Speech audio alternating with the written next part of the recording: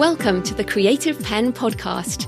I'm Joanna Penn, thriller author and creative entrepreneur, bringing you interviews, inspiration and information on writing, publishing options and marketing ideas for your book.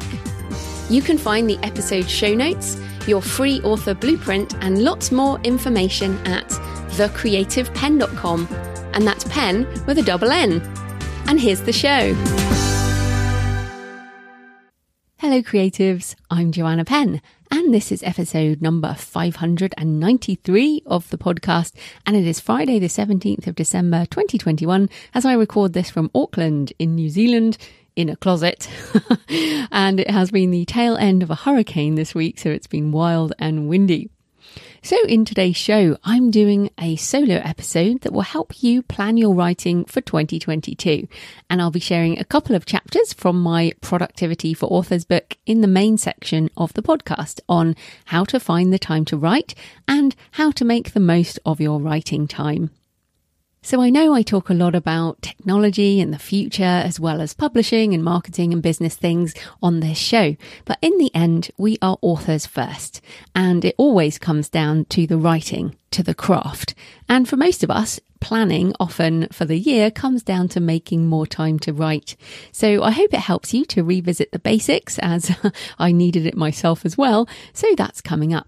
And of course, if you would like the rest of the audiobook for Productivity for Authors, or indeed any of my ebooks, audiobooks and courses, then I have a coupon 2021 left for the rest of the year. So you can get 30% off any of my ebooks, audiobooks and courses if you use the coupon 2021 at checkout, either on payhip.com/thecreativepenn or thecreativepenn.com/learn.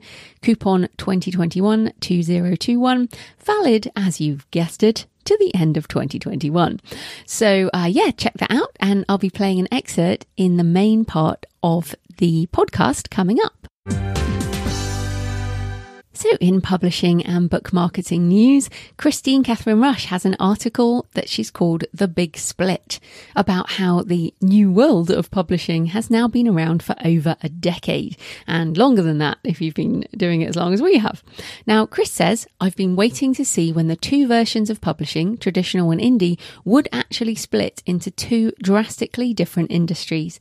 It's happened slower than I thought it would. And she gives a number of reasons why, including the fact that many indie writers often cross back over seeking validation, and of course because the industries look similar in terms of the product. So a book in various formats doesn't look that much different in its final product, even though the business practices and some of the other things behind it are quite different. So Chris says the two industries shadow each other, but they are not the same. And they haven't been the same for years now. Finally, though, that lack of similarity has showed up in the numbers. She says the press that covers traditional publishing has declared ebook growth over, which, makes me laugh. But of course, that doesn't include hardly any indie sales, and it certainly doesn't include borrows or subscriptions or direct sales or other means of sale like Kickstarters or other crowdfunding, or there are so many ways in which we shift copies of books that are not through the traditional channels. And I actually saw this reflected, this attitude like, these things are over. I saw this reflected in one of the Facebook groups that I'm in, where one traditionally published author said that her agent had told her that paranormal romance just doesn't sell anymore. There was no point in writing it as readers don't buy it anymore. And I had to jump in and say that cannot be correct, that must just be traditional publishing doesn't publish it anymore, because they basically left that category to indies and primarily ebooks. So paranormal romance, of course, is a huge market, but it's dominated by indies, and many of whom are doing incredibly well. But it was very interesting to hear that this writer wanted to write paranormal romance, but the agent was saying essentially that she couldn't sell it to traditional publishing. It's not that the readers, the perspective of the readers want more paranormal romance, but the traditional markets have changed. So Chris goes into a lot of detail about the numbers and why they're so flawed. And she concludes, here's the 2021 takeaway. The numbers are finally starting to show the massive disparity between indie book sales and traditional book sales. Traditional publishers are seeing a decline in ebook revenue. Indies are not. We look like part of the same industry, but we're really not. And the split between the two is showing. It's an interesting article. Of course, there's a lot more in it. You can check it out at chriswrites.com, and I'll put the link in the show notes. But again, coming back to the futurist stuff, I feel more and more that we have more in common with a lot of, I guess, what's now the creator economy and some of the more, digitally minded creators in music and art and all of that kind of thing, rather than traditionally published authors and the traditional publishing industry. I feel like there's, in terms of the way you could stratify business, we have more in common with other industries that have already gone sort of fully digital. So yeah, very interesting article. I also wanted to talk about something cool that happened actually just in the last day or so that demonstrates the value of thinking long term about your intellectual property and not being hung up on launch and, ads and sales immediately. So it's a bit of it's quite convoluted, but this proves a point. So you probably know that the Tim Ferriss podcast, which I'm sure many of you listen to, is a market maker for books. Anything Tim talks about usually sells. And this week he had an excerpt from the audiobook of 4,000 Weeks, Time Management for Mortals by Oliver Burkeman, which, the excerpt was very good. And of course, lots of people, including myself, bought the book immediately in one of its many formats. It's on my phone and I'm listening to the audiobook. Now, what was cool is that the chapter that was excerpted mentioned another book, well, more of an essay that I recognised, called The Universe Doesn't Give a Flying F About You by Johnny Truant, who many of you will know from the Sterling and Stone imprint, from the self-publishing podcast from years gone by, and if you've been around as long as me, the early days of Copyblogger, when Johnny used to guest post and run his own courses for online entrepreneurs. In fact, I bought Johnny's courses when he was back in those days, before he ever wrote fiction. And now if you go check out Johnny Truant and Sterling and Stone, you'll see how many books Johnny has now written. Now, he wrote that essay. I remember when he wrote it, it was like a decade ago on his blog. And then he published it as a little Kindle essay. It's actually under just, I think, J. Truant. And no doubt that will now lead to sales. It's mentioned in the book, which is now going on to sell a ton of copies. And the book, 4,000 Weeks, was published August 2021. So it's probably been over a decade that essay's been around. It's been, I think, 7-8 years since that Kindle book's been around. And it will bring people into the ecosystem.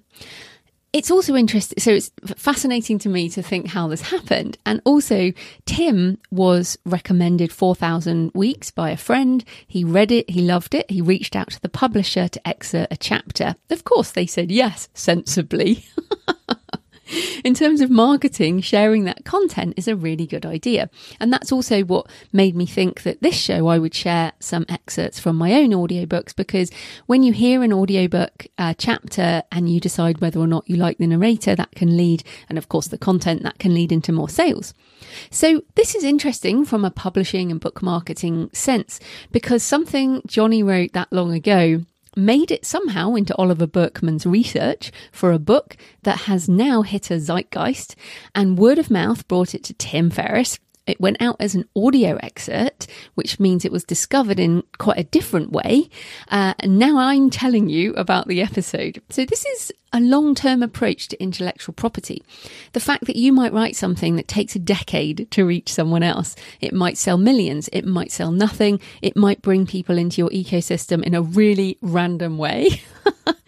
But focusing on creating intellectual property and putting it into the world. And of course, we all do marketing, but doesn't have to be immediate. It's like, this is our career. This is our life.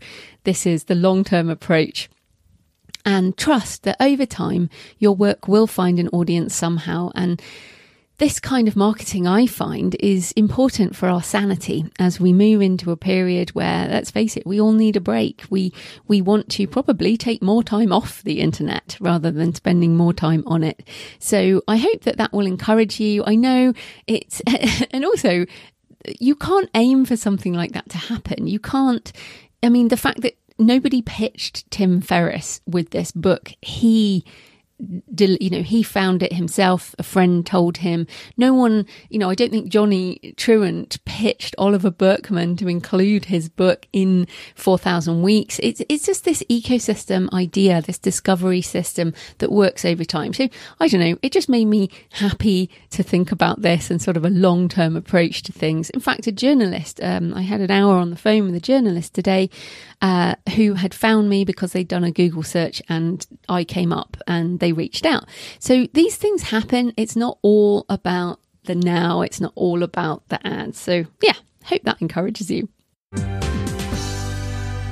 So in futurist stuff, those of you who've been following me for a while know that I learned about online business, blogging and podcasting from Yarrow Starak back in 2008, who has been on the podcast several times over the years. I've introduced him to you on this show, and he is one of the voices I trust in terms of what is worth paying attention to. And I know that he's built up significant businesses over the last, 20 years on the internet, both in sort of Web 1, Web 2, and now Web 3. He's a writer and an educator who takes complicated topics and makes them more easily digestible. So I am really pleased that Yarrow has done a roundup article about the various aspects of Web 3. It's called What is Web 3 and How You Can Capitalize on the Dawn of Decentralization. And it covers blockchain, NFTs, play to earn, metaverse, decentralized social media, crowdfunding, with creator coins, crypto and DeFi, DAOs and more. And if you don't know what those terms are, then don't worry. What is interesting is that Yarrow really talks about how these things work together for what Web3 might turn into. But remember, the headline says the dawn of decentralization. So as ever, all the things it's early days basically, but if you've been interested in anything I've been talking about this year in terms of these futurist topics, check out the article as it puts a lot of it together in a more coherent way. So I've given you kind of a bit over here and a bit over there and a bit here, and Yarrow's put it all together. So I have links in the show notes, but I have a short link, thecreativepenn.com/Yarrow Web 3, YARO Web 3, link in the show notes. Now, in terms of my personal update, I just published a dark Christmas short story called A Midwinter Sacrifice. And I actually wrote this about 5 years ago, the first draft, and then I put it away and I just felt nobody wants to read a dark Christmas story. Everyone likes a happy ending at Christmas. And then this year it just seems really right. And I actually added an author's note about why I feel this is a good time to release a dark story. So it's called A Midwinter Sacrifice. And interestingly, from a publishing perspective, I have put it in KU. Shock horror, even though I'm wide with everything else under JF Penn. So basically, this is an individual short story. It's about 3,500 words. And my short story sales of individual short stories are non-existent on the other platforms, mainly because promo opportunities on the other ebook platforms are around series and box sets for fiction. And so I've decided to just put it in KU. It's also free for 5 days. So if you listen to this when it goes out, A Midwinter Sacrifice is free on Amazon until the end of the 21st of November 2021. I'll see how it goes. So you should be able to read it even if you're not a KU member. I've got another short story coming in January and would probably do the same thing. And then once I've got enough for a collection, then I'll pull them wide, because once I have a book length project, then that makes more sense. I will also be narrating those audiobooks as a human. I've been narrating those stories, but as I am in a closet, I just don't have my audio set up good enough for doing narration right now. So that's interesting. And I've also tried to do a blurb with Michael Brent's principles in mind. So I am going to read you the short blurb for the short story. At the edge of a blood-stained ancient spring, a pagan goddess awakens from a long sleep, thirsty for sacrifice. When down on his luck busker Evan arrives at the Christmas market, he expects to play tunes of festive cheer for the merry crowd and to reap the reward for his music. But when an icy winter storm blows in and disaster strikes, Evan must make a choice that can only end in a midwinter sacrifice. Read with dark tone. So yes, that's my attempt at a much more dramatic blurb. So yeah, you can get that on Amazon. Also, since I'm in New Zealand, I've put Risen Gods on special, the dark fantasy adventure I co-wrote with Jay Thorne, inspired by the Christchurch earthquake and tsunami that hit the city here in New Zealand in 2011, and also combines Maori mythology. The old gods will rise, humanity will fall. And Ben and Lucy have just days to find each other again after the tsunami and save those they love and the country from the wrath of the risen gods. I won't read you the whole thing, but it is wide. It is free on most platforms, or 99 cents or 99p, depending if it's been price matched. But also you can get it directly from me as a free ebook. So if you fancy reading, check it out while I'm in New Zealand. It will be on special. So again, payhip.com/The Creative Penn. You can get it as a free ebook or on any of the other platforms. Right, so thanks for all your emails and tweets and comments this week. Hannah Bainbridge says, superb interview with Lisa Cron about using emotion and backstory to draw readers in. Took lots of notes and it will inform how I edit my first draft in the new year. Well worth listening to. Thanks to both. Great, Hannah, glad you found it useful. And Mayuresh Belsari said, found it wonderful. Thank you for such an interesting podcast. Also, love the way you infuse sentences with laughter. There you go. Thank you. And finally, Kay Moore sent a lovely picture. She said, enjoying a beautiful morning walk with the pup along the Kings Beach headland in Australia, listening to The Creative Penn. So thank you for the lovely picture. And I always enjoy seeing pictures of where you're listening to the show from. So you can tweet me at The Creative Penn. You can email me, Joanna at thecreativepenn.com, or leave a comment on the blog or the YouTube channel. I love to hear from you. It makes this more of a conversation. And of course, thank you for everyone who did the podcast survey. I will be doing a roundup from that in my end of year and my new year 2022 session. Right, so today's show is sponsored by Kobo Writing Life, Kobo's free, fast and easy self-publishing platform. Kobo Writing Life was built by authors for authors, and the team of dedicated book lovers are always working hard to help authors reach new readers around the world. With Kobo Writing Life, you can publish both ebooks and audiobooks, distribute to libraries via Overdrive, tap into Kobo's subscription readers through Kobo Plus, and reach a whole new global audience. They don't ask for exclusivity, so you are free to publish wherever else you please. So I have personally been publishing with Kobo for almost a decade now. I love their global reach, partnering with different country-specific vendors all around the world so you can reach countries and readers that are impossible to reach otherwise. I've now sold books in 169 countries through Kobo. I also love the promotions tab on Kobo Writing Life, which I use to submit books for marketing every month. And if you don't have access, just ask the friendly team.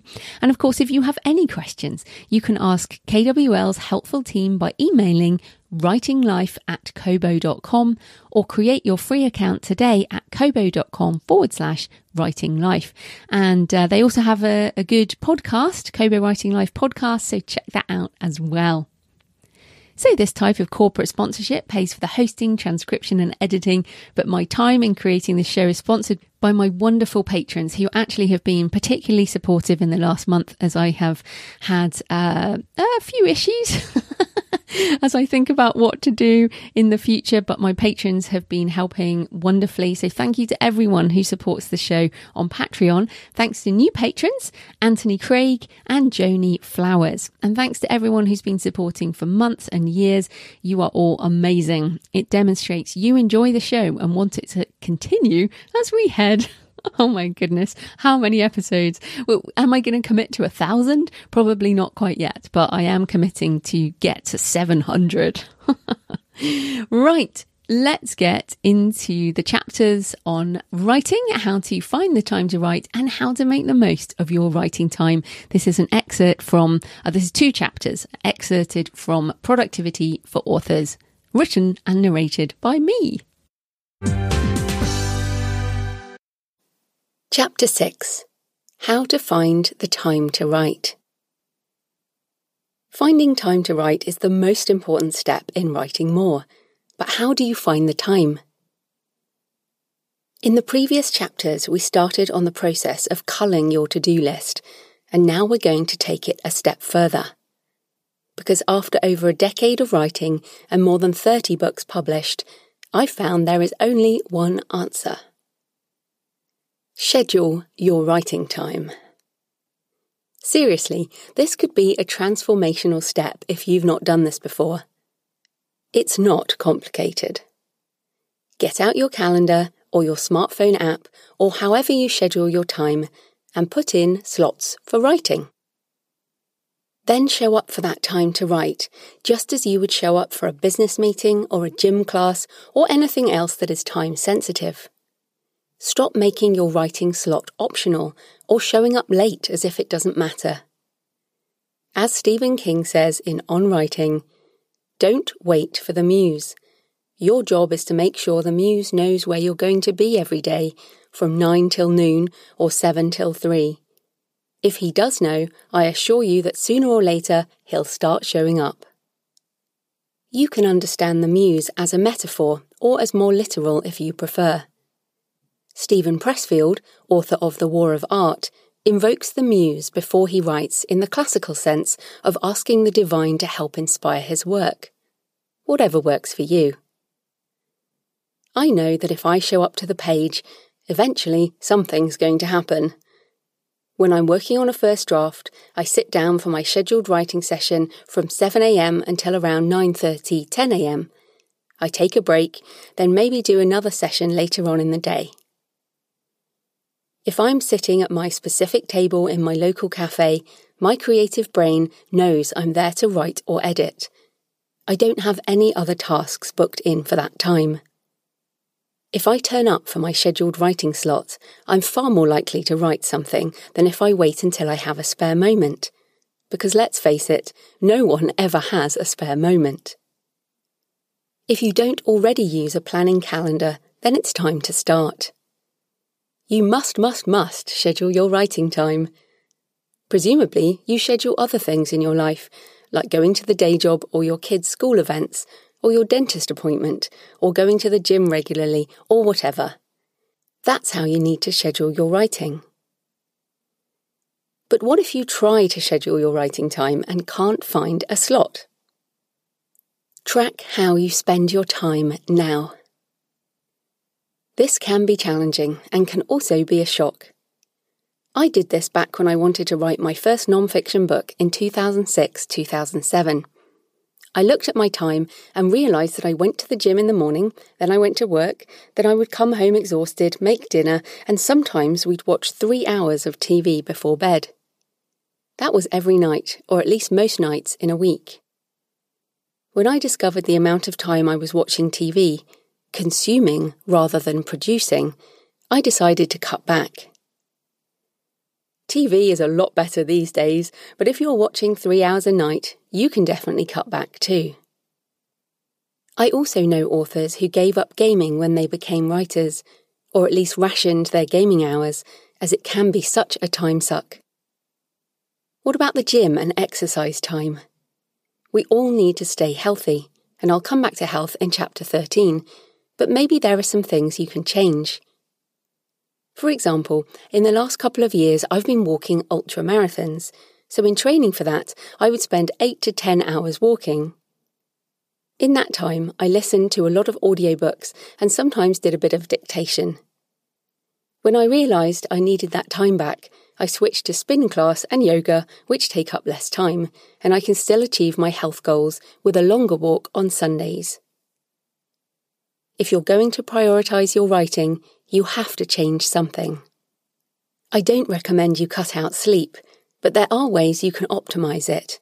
For example, go to bed earlier, get up earlier, and write in the early morning. If you're still struggling to find the time, here's some tough love. How much do you really want this? What is your why? And what are you willing to give up for your goal? Because something has to give. There are a few other things I did to make time between 2006 and 2011 when I had a day job, before I went full-time as an author-entrepreneur. I wrote my first 4 books in those years, blogged at the creative Penn, started podcasting, and learned about all the things that are needed to build and grow a creative business. I worked a demanding day job, but I still made time to write. I got up at 5 a.m. to write before work. I was never going to be able to write after work because I was exhausted by the time I came home. That morning session was always for writing or editing or working on a book, and the extra time I had in the evenings after cutting down TV was for marketing and building my author platform.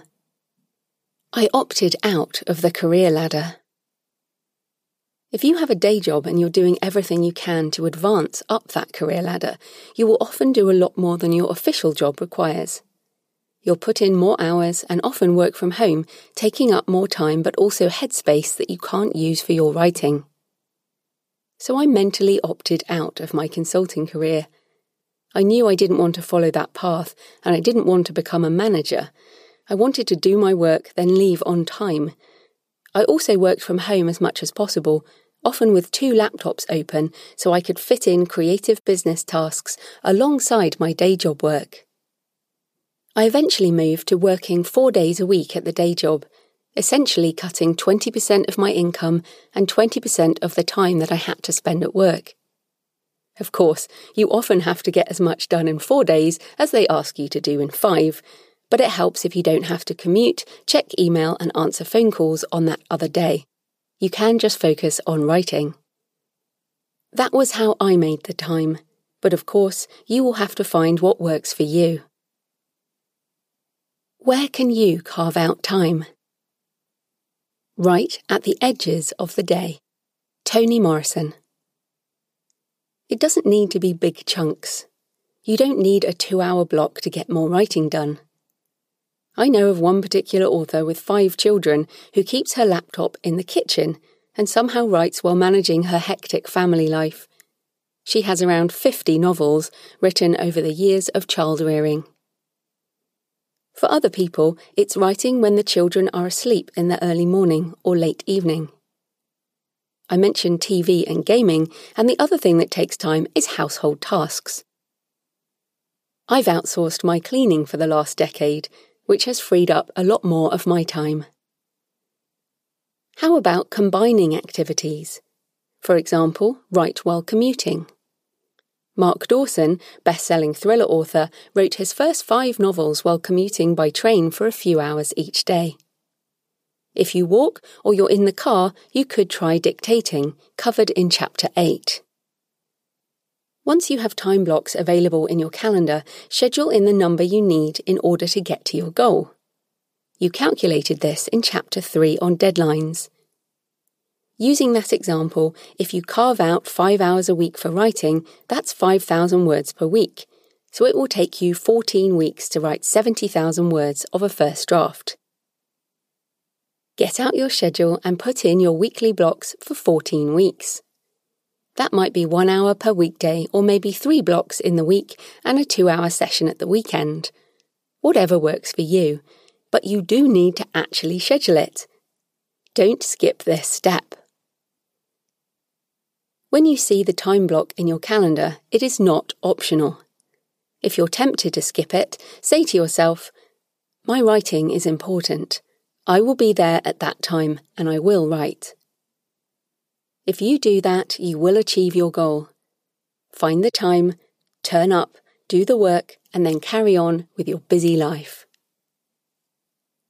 No one said this was going to be easy.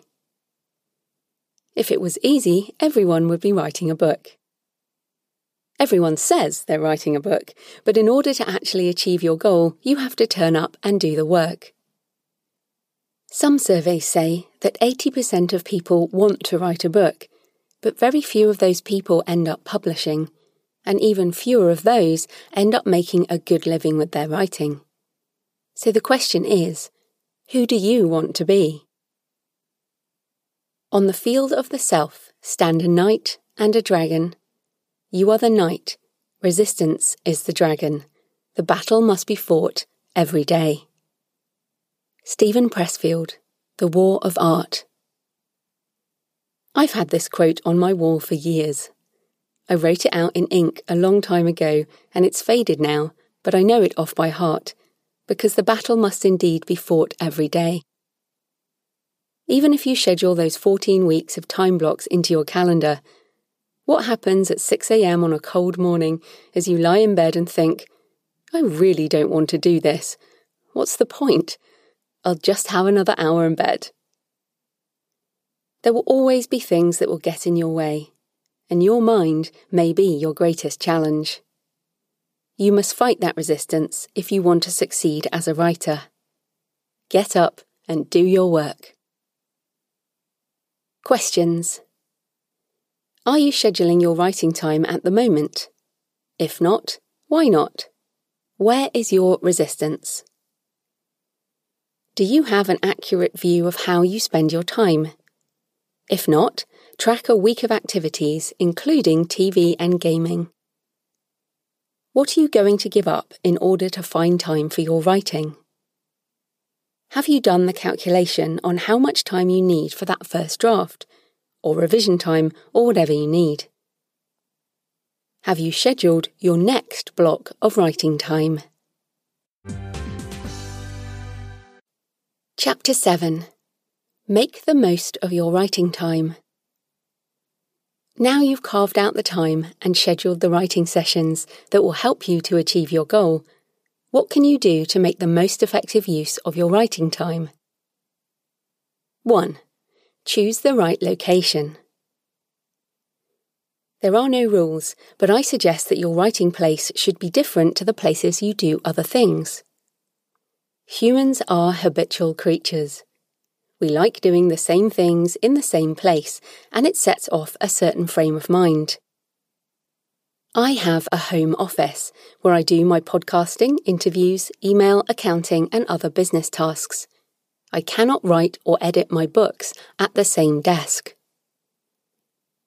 I write my first drafts and edit at a local cafe.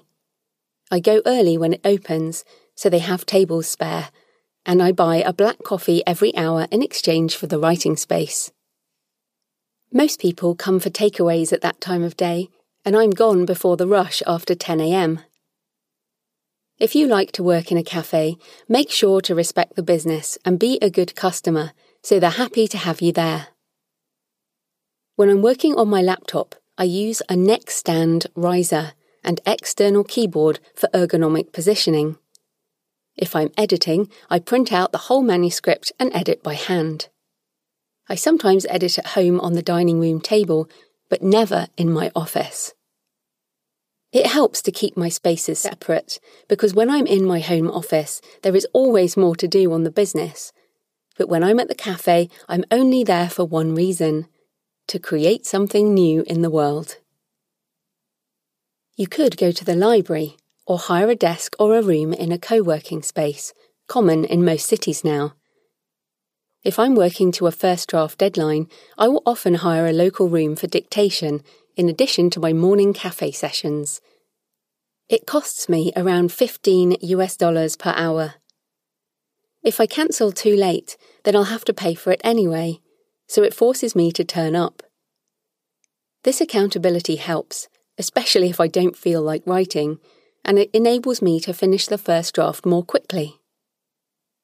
Of course, the writing process is not just about getting words on a page. This creative time slot is for whatever phase of the creative project that you're in. It might be planning or plotting, research, outlining, first draft writing, or editing. But don't mix it up with publishing or marketing activities which use other parts of your brain. Keep one special location for your creative tasks. 2. Get into the right mindset, quickly. The last thing I do before I sit down to work is say my prayer to the muse. I say it out loud, in absolute earnest. Only then do I get down to business. Steven Pressfield, The War of Art. Many writers use a ritual to get into the creative mindset, but it is specific to them and not some magic way that can be used by others. So don't get obsessed with finding a perfect ritual, but do establish a routine and a habit around your writing practice, so you can switch into your writing mindset quickly and get on with your work. I go to the cafe and sit at a specific table, order my black coffee, put on my noise-cancelling headphones with rain and thunderstorms on repeat, then write. I use Bose Quiet Comfort noise-cancelling headphones and I love them. I also wear them on aeroplanes and anywhere noise gets to me. As an introvert, I'm highly sensitive to sound. They're pricey, but they're seriously one of the best investments I've ever made in my writing, creativity, and productivity. I've also been listening to the same Rain and Thunderstorms album for over a decade. What a bargain! You can also use the Rainy Mood app or find free ambient sounds online to shut out other noise. As soon as the rain starts, my brain knows I'm in a creative space. Nothing else matters. I almost don't hear it anymore, but you will find a storm in almost all of my novels, so it must have some influence. If you like more exciting music or you're interested in what other writers listen to, check out the Undercover Soundtrack blog by Ros Morris, which features authors and the soundtracks for their books. I'm definitely the most boring person ever in terms of my listening habits while I write, but it works for me. You need to find what works for you. 3. Turn off distractions. Turn off your phone and any notifications. Put it on aeroplane mode or silent. If you're worried about an emergency with your kids or your job, put your phone on vibrate, but do whatever you can to stop yourself looking at it during the writing session. No multitasking. In this specific block of writing time, you are not allowed to do anything else than work on your book. If you're writing a first draft, then write the first draft. If you're editing, then edit. If you know that you will end up going down an internet rabbit hole of research, then turn off the internet. Just put a note in the document and come back to it later. Stop making excuses. Do the work. 4. Use timed writing. Timed writing changed my life back in the days when I still dreamed of being a writer. One year, I went to a creative writing class at the Sydney Writers' Festival. I'm a very good student, so I had my notebook at the ready to write down pearls of wisdom. I was prepared to listen and learn. But then the teacher said, "The first thing we're going to do is write for 10 minutes about a day when you discovered something that would change your life." He looked at his watch. 10 minutes. Off you go. Everyone around me started writing fast as I sat there for a moment, stunned. You mean I actually have to write something? As I picked up my pen, I realised that I had not faced a timed writing exercise since school exams, and it was definitely my first time with a creative writing prompt.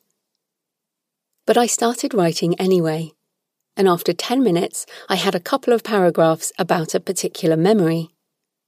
It shocked me and changed my life because I really didn't think I could create from my brain like that. It pushed me past my self-doubt, and I started using timed writing sessions for everything. In 2009, I did NaNoWriMo, National Novel Writing Month, and I used timed writing to get my first 20,000 words down. I eventually turned those words into the beginning of Stone of Fire. You can try writing sprints if you're in a writing group, online or off. You could also try nanowrimo.org in November when lots of people write at the same time. You'll often find writing groups in your town during this period. There are also habit tracking apps that you can use with writing timers, or check out the Pomodoro technique developed by Francesco Cirillo. You can find information about that online. You may find other techniques useful, but timed writing was the thing that got me over myself. Don't just sit down and see what you can come up with in an hour. Do several timed blocks with a little break in between, and you will achieve more in the same time. 5. Stop procrastinating. If you're still struggling with checking email and social media or gaming apps, whatever else you're procrastinating with, you need to be self-aware enough to say, "I've got to stop this." Put your phone on aeroplane mode and turn off notifications. How many times do I have to say this? Seriously, I've been to so many writing events where authors will have notifications coming through constantly. Ping, ping, ping. Don't do that. If you're still struggling, schedule a procrastination break. Say to yourself, "I know my brain needs to procrastinate, so I'm going to write for 20 minutes and then I'm going to stop and have a social media or email break or whatever you need." Set a timer for 5 minutes so you don't lose track of time, then get back to writing. The professional shows up every day. The professional is committed over the long haul. The amateur tweets. The pro works. Stephen Pressfield, Turning Pro. I reread Turning Pro every new year because it continues to challenge me in my creative life. Because I do tweet at the Creative Penn. I like tweeting and it serves my business. I like Instagram too. Social media has its place, but not when it takes your writing time. 6. Measure your progress. It can be really hard to see your progress, especially in the first draft of your first book. In your mind, you can see a finished book. It's amazing. But then you sit down and write 500 words and realise you have a long way to go. And you do. But everything worth doing takes time. There are a number of ways you can measure your progress. I use project targets on Scrivener, which has a progress bar that turns from red to green for each writing session and also for the book as a whole. Many writers use spreadsheets or apps to track word count. I used a physical wall calendar when I started out, as it keeps creation top of mind. I used coloured pens and stickers to reward my creative self. Who doesn't love a sticker for good work? I'd get a sticker for 2,000 plus words in a session, and if I was under, I'd just write the word count in a coloured pen. One month, I logged 42,905 words that way, and it was motivating to see the word count add up over the days. This idea of don't break the chain or don't break the streak is common in habit formation, and it's a great idea if you're in first draft mode. Word count matters less when you're in editing or other stages of the creative process, but you might still log hours spent on the project or pages edited. In James Clear's book Atomic Habits, he suggests filling a jar with paper clips and putting an empty jar beside it. Each paperclip could represent a writing session or 1,000 words or whatever is appropriate. After each session, move a paperclip from one jar to the other, and over time the originally empty jar will fill up, and you can see your progress. You might feel like you haven't achieved much in one writing session, but if you focus on the process rather than the finished product, you will see progress over time. Habit tracking keeps your eye on the ball. You're focused on the process rather than the results. It's remarkable what you can build if you just don't stop. James Clear, Atomic Habits. 7. Know what you're going to write before you write it.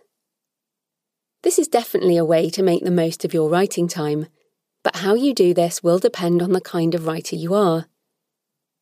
I'm a discovery writer, so I don't outline. However, on my walk to the cafe or the days between, or out on a walk, I'll be thinking about my characters or the topic I want to write about for non-fiction, and I might jot down some notes or think about possibilities, so that when I sit down to write, I know what I'm there to do, or at least have a starting point. Other writers swear by an outline. Perhaps a few lines or paragraph per chapter, which you can expand during your writing time. Some authors, like thriller author Jeffrey Deaver, write extensive outlines. Of course, you don't have to do it all in advance.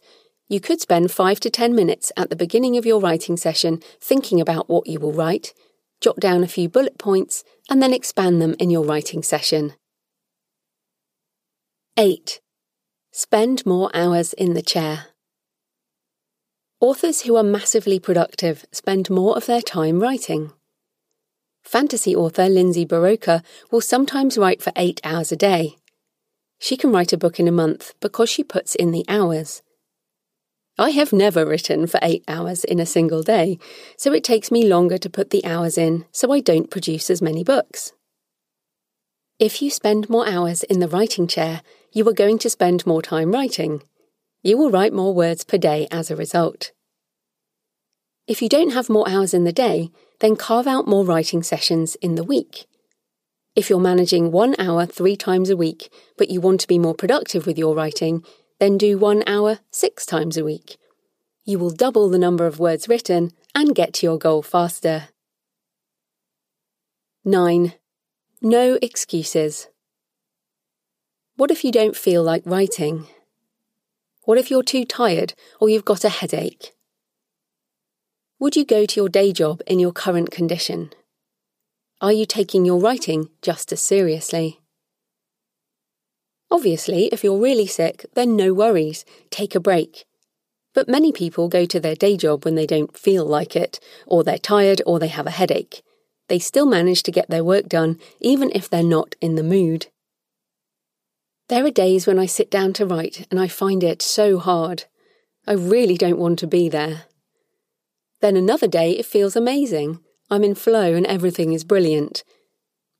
But the truth is, you will not be able to tell the difference between those two pieces of writing when you read the book later. It makes no difference to the finished product.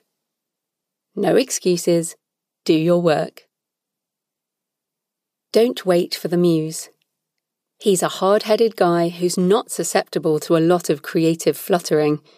This isn't the Ouija board or the spirit world we're talking about here, but just another job like laying pipe or driving long-haul trucks. Stephen King, on writing.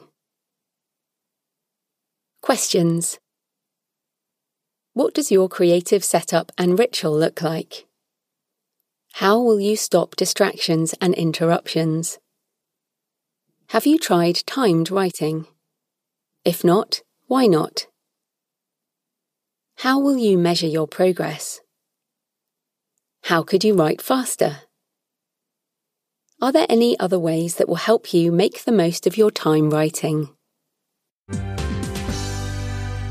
So I hope you found the chapters of the Productivity for Authors audiobook useful and that you're able to spend some time, scheduling for 2022 and make the most of that writing time to create the books that you really want to spend your time on in the next year. I also enjoyed reminding myself of the importance of this, since you might have noticed that I get distracted by all the things. And if you do have time for reading and learning or reading for entertainment, remember you can get 30% off my ebooks and audiobooks, direct, fiction and non-fiction, at payhip.com/thecreativepen using the discount coupon 2021, valid till the end of the year. And you can also get 30% off my courses using the same code 2021 at thecreativepen.com/learn. Links in the show notes. Right, next week I'll be doing my end of year roundup, but before then it's Christmas. So happy Christmas if you celebrate it, and if not, then happy holidays anyway, or just happy week. Our own family is a mix of pagan, Christian, Jewish and Muslim. So that's why I always say happy holidays to cater for everyone. So happy writing, and I'll see you next time. Thanks for listening today. I hope you found it helpful. You might also like the backlist episodes and show notes available at thecreativepen.com/podcast. You can also get your free author blueprint at thecreativepen.com/blueprint. If you'd like to connect, you can tweet me at The Creative Pen or find me on Facebook at The Creative Pen. See you next time.